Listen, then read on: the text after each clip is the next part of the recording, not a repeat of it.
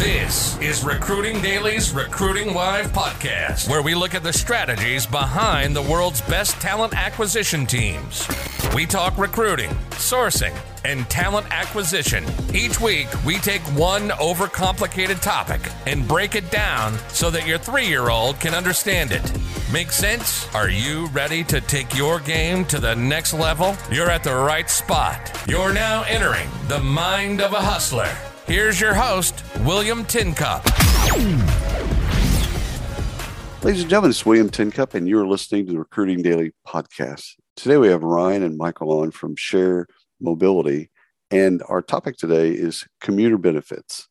And I can't wait to talk about this because I have this funny story. About a year ago, a friend of mine is a recruiter in the Bay Area, called me and basically said, I need to figure out synonyms for the word commute.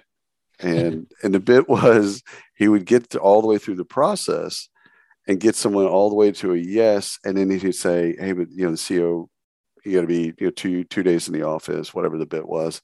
And then they'd drop out of the process. And so I can't wait to talk to y'all about all kinds of things commute related. So why don't we do introductions first? Michael, why don't you go first, then Ryan, and then one of you introduce Share Mobility. Perfect. I'll jump in because I'll let Ryan, our founder, give the big message. But Michael Martins, based in Columbus, Ohio. I am Share Mobility's Chief Growth Officer. I've been with the company a little over 3.5 years. William, great to be here. My name is Ryan McManus. I'm the CEO and founder at Share Mobility. Like Michael, I'm in Columbus, Ohio. And since 2016, I've been building this company, and I think we're going to transform the way that people commute and get to work. So let's talk a little bit about Share Mobility so that everyone understands what it is and what it does. So very simply, we work with big companies and help them understand what employees need help with commuting. And we build turnkey transportation as a service programs to help those companies get their employees to work. We work with a variety of different types of companies, but most of them are manufacturing, logistics, or other organizations that have a large number of hourly workers. These are the individuals that are spending a large portion of their income on the commute, or they're relying on public transit to get there. And for so many jobs, about 86% of all companies in the US, there's no bus as an option to get there, especially if you're crossing a county line to get to work. And so we help companies understand how transportation is actually a huge barrier to them filling their jobs. And that if you can tell somebody that you have transportation for employees, you can get more people to say yes to the job, and you'll retain those employees longer. It all happens on this software platform that we've built. It's a proprietary mobility as a service software platform, and it allows us to open up really efficient transportation services in any part of the country. And we're really good at working with companies that are in rural areas and have a workforce that's coming from an urban area. Oh, I thought this. I wrote down transportation as a service, but then you corrected it as mobility as a service. Either one works. Right.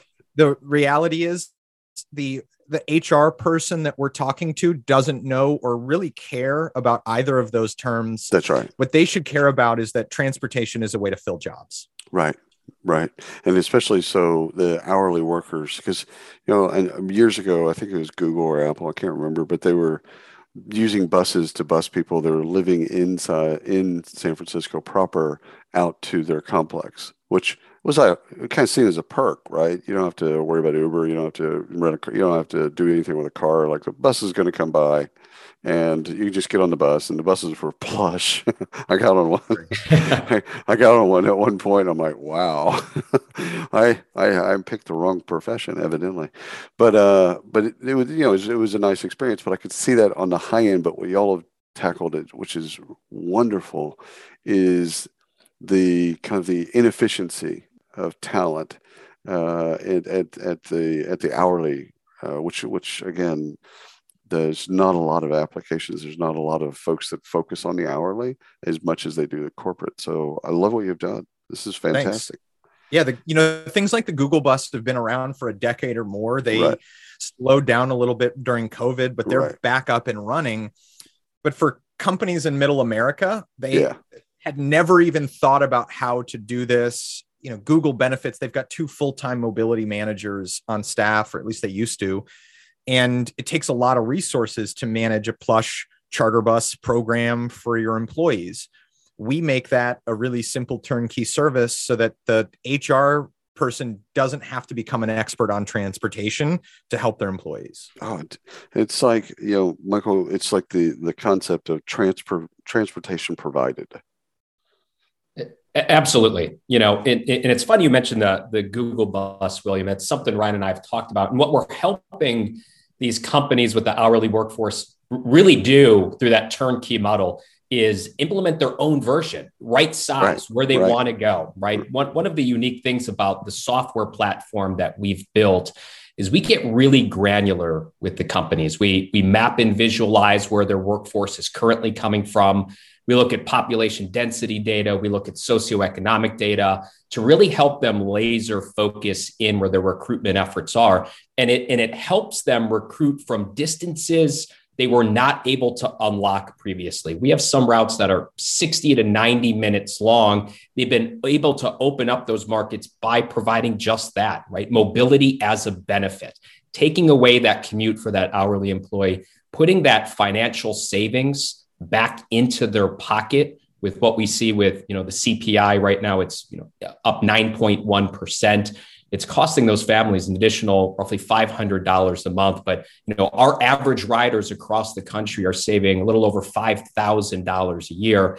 And if you're earning $15, $16, $17 an hour, that is a significant financial saving. So that's what Ryan and I do. We really help educate these companies on the absolute benefit of commuter benefits, introducing mobility.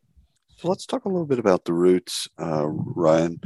You obviously population density. You're looking at where the people are, because it's interesting the parallel to hunger and food, right? So we make enough food in the world to feed everybody, but the food isn't necessarily where the people are. So we have poverty, we have people that die of starvation, et cetera, because we have a logistics problem. It's a big problem. People die. So I get it. You're solving a different logistics problem. There's talent over here, and then in the next county, let's say, town next over. You have talent over here, jobs over here, and so you're bridging the gap. I want to get into the roots part and kind of how you help kind of visualize that for the HR leader or whomever you're dealing with. And so take us into that part first. The problem you just pointed out is called a spatial mismatch. And it's that the people aren't where the jobs are, and where the jobs are being created, they don't have enough people. We see this time and time again, where you have very large facilities in tax abated real estate that's outside of the county where the employees are living. And with almost no exception in the US, anytime you cross a county line, there's no public transit that follows you there. There's very few exceptions of this. And it's based on how public transit is funded, and the funding getting distributed to the county level, and then requiring local subsidy to fill the gap in the budget. Well, there's just not enough dollars, and they never want to see it cross the county line. So what we do is we start by having the company provide us their employee address data. This data gets fed into our software, and we help the HR team map and visualize where their employees live. We overlay socioeconomic data, income data, and density to show them, where do you already have a large number of employees coming from, where there are more employees that you could find. And we can predict which employees are likely to need transportation. And it's based on who's spending 20% or more of their income on the commute. And that data, and that we call it a commuter analysis, that's what we use to convince the companies that they have a problem, and then to communicate with their leadership team why, if solving this problem is going to help them fill their jobs. The routes get built by our software. We have virtual bus stops that are dynamically created to be a quarter mile or less than where employees live. So the employees are meeting up with their coworkers at a bus stop that's in their neighborhood, and the time they're choosing for the bus is or van is based on when they need to arrive to work. And so one of the big innovations of our software is that we get the rides to be booked and scheduled in advance, and we have workers booking months of transportation. And because we know all of that demand in advance, we can build hyper efficient routes. The employees themselves, on average, save $5,000 a year versus the cost of driving. And if you were to, you're in Arlington, so they run a VIA service there right. with the Arlington. That's an instant on-demand model. It's exactly like Uber, and it right. requires vehicles and drivers to be out waiting for work. Right. Well, we can produce 30% more rides at the same cost because of the scheduling advantage of our software. And so it's a fundamental shift in on-demand transportation where people are able to depend on something in advance. Uber, you can't depend that vehicle is going to be available for you in the morning. You can't depend that it's going to get you there on time. And in rural areas, you absolutely can't depend that there's going to be a vehicle waiting for you there at the end of your shift. That's right. That's right. We handle all of that. I love that. And Michael, we've talked about it from a candidate perspective. Like this is a great way to recruit talent. But it's also, I would assume that when you're talking to the business, when you're talking to the C-suite and above, this is also a retention strategy for the employees that they already have, because in hourly work, it's all a game kind of turnover and churn, right? Attrition. So how do we keep the folks that we have? This is also, how do we recruit them? Check, got that. But it's also, how do we keep them? So do I have that right? Without a doubt. This is absolutely not just a tool for filling jobs. It is a monster retention tool. The manufacturing logistics companies that we work with see 30, 40, 50, 60% turnover. If you're at 50% turnover, that means every 2 years, it's a completely new set of faces. And the cost of recruiting, the cost of training and onboarding, and that productivity ramp up, all are they're either direct costs or indirect costs that they can see on a P&L. And part of our process and that information gathering that Ryan was talking about, we get that anonymous data, but then we also survey the workforce. Mapping and understanding where the workforce is coming from is kind of relatively new for our HR partners, but understanding the commuting behavior. We ask, how do you get to work? So we're able to break down from the employers, 75% drive by themselves, 15% carpool, 5% take public transit. And then we start to talk to them about, if your company offered this, would you sign up? We ask direct questions, William, about, if you took this, would you stay at this job longer? Would you refer friends and family? So we're really building that, filling up open jobs and that retention use case out of the gate. And I can tell you from the, numerous companies we have programs with, and we've done these surveys, there is a high percentage that stay at jobs longer. And also, they become the recruitment tool for those companies by referring friends and family, because I'm sure they have a friend that might not have a reliable vehicle or might not want to commute that far. And if they could take that pain point away, this becomes a monster retention tool on top of helping them fill their open jobs. I love this. It makes so much sense. But y'all have done this for a while, so you've run into some walls. I understand. I would only understand. What objections, Ryan? What objections do people give you? Well, it starts with, we've never heard of this. We've never done this before, right? So they really budgeted. And who needs it? Sometimes. Well, really consistently, everybody knows that they have a transportation problem, but the HR departments often don't collect the data on it. And some of that is for good reason, like they're not allowed to know who owns a car or not. And so they also don't really track the turnover as it relates to transportation. So, they don't understand what commuter benefits are. They don't necessarily know who might need it. And then the third is really like, this is a cost they don't cover today. This is not an expense. And that's where I think we have to help them understand that they're already paying for the commute. It's just happening inefficiently, individually, and post-tax. And so they're already paying for it. It's just they don't see it as a line item. Right. I would assume that, Michael, that they probably see it as an operations issue, not an HR issue. Yeah, there is a little bit of where does that, responsibility fall into, who owns this problem? But, where we found success is really working with both the operations and the HR side, right? The operations are the ones that feel the pain of being 20, 30% open on jobs, the turnover and lack of productivity, because the ops are really the team that has that KPIs that they need to drive to, and HR helps them recruiting. So a lot of our conversations that we have, William, we bring HR and ops in and, we kind of talk bluntly like, hey, this is a problem you both share, but we can help solve it. It is kind of a little bit of that hot potato at a company, but through the data analysis, we're able to perform the survey data. We're able to get Ryan, myself, and our team are able to articulate the value proposition, articulate the ROI, because from there, it obviously goes to finance to bless. Right. But yeah, we've learned that quickly, as you said, kind of hitting that wall. We've learned we have to bring those decision makers and stakeholders into those conversations as early as possible, because they both win when we're able to fill jobs and help them retain their talent at a higher rate. Dumb question alert for both of you.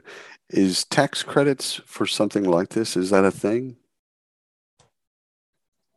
Yeah, so we qualify as an IRS pre-tax benefit. And just like health insurance, up to $270 a month can be paid pre-tax out of the employee's paycheck for share mobility. Oh, cool. I was also thinking like from a state or federal level, if there's tax credits that the company could get for utilizing the service. Not yet, but we're definitely working on it. All right. Because that would also be if that were there, that'd also be an additional sell. An additional way to go in and just say, hey, by the way, you're also going to save some money this other way. Most states will save about 50 cents per mile that we can eliminate. Yeah. So to reduce commuting has a direct benefit to states, and it's one of the reasons why I think they should be creating some incentives for the companies that are doing this. Yeah, it totally makes sense. And you got me there because you said, listen, when we do this analysis, we find out that this person's riding, singly, this person's riding they live, a block from each other, and they're both not carpooling. Maybe they don't know that they both live that close to each other, etc. But it just seems like, okay, less cars on the road. This seems like a good idea. So yeah, I love that. So again, when you're working with larger companies, do you ever get into or talk to the benefits people or total rewards folks? Definitely. We Michael, do. Why don't you touch on that? Yeah. Absolutely. Great question, William. Benefits, compensation, human resources, operation. We're seeing more and more diversity, equity, and inclusion. Sometimes it's a little different by company in terms of, maybe they were Google searching this, or they've heard from, they've seen an article we've written. So it's sometimes a mix by company, but, that's kind of part of that coalition I was talking about earlier, trying to get all the decision makers and stakeholders in on some of the conversations. But, sometimes it is different per company we work with because of where that responsibility falls. So a year from now, Ryan, if we're having this phone call, what's similar or different for both the category of mobility as a service, but also specifically share mobility? Well, I hope a year from now, we're talking about how there's really universal awareness of what commuter benefits are with HR professionals, and that we're starting to get employees that are asking for transportation when they're going out and seeking their job. For us, from a technology perspective, we're going to be going deeper into integrations with the HR and payroll systems so that companies are able to scale what we're doing and take it across the country. Our objective is, like Google, we were talking about earlier, Google only does this in the Bay Area. They don't do it in Ann Arbor and other places. And so we want to be able to help companies replicate commuter benefits across the country, and make it something that's as common as health insurance in their company. I love it. Michael, any parting thoughts? Yeah, I think, to the next year, we're ready to see, continued growth. We're active in about 15 states right now. But yeah, I think what Ryan and I are building here in the power of scheduled transportation, and just that positive impact to the companies, filling open jobs, helping retain their talent. And then, at the state and local level, right, we're reducing single occupancy vehicles. We're, helping CO2 emissions by pulling those vehicles off the road. So, there's just a great kind of social mission behind what we're doing as well. But excited to be on the podcast, William, and definitely thank you for the opportunity. 100%, guys. This is wonderful. I absolutely love what you've built, and it's not a solution searching for a problem. This is actually a real problem, and I love that you're tackling it. And I wish you all the best. Thanks so much for having us. Absolutely, great conversation. And thanks for everyone listening to the Recruiting Daily podcast. Until next time. You've been listening to the Recruiting Live podcast by Recruiting Daily. Check out the latest industry podcasts, webinars, articles, and news at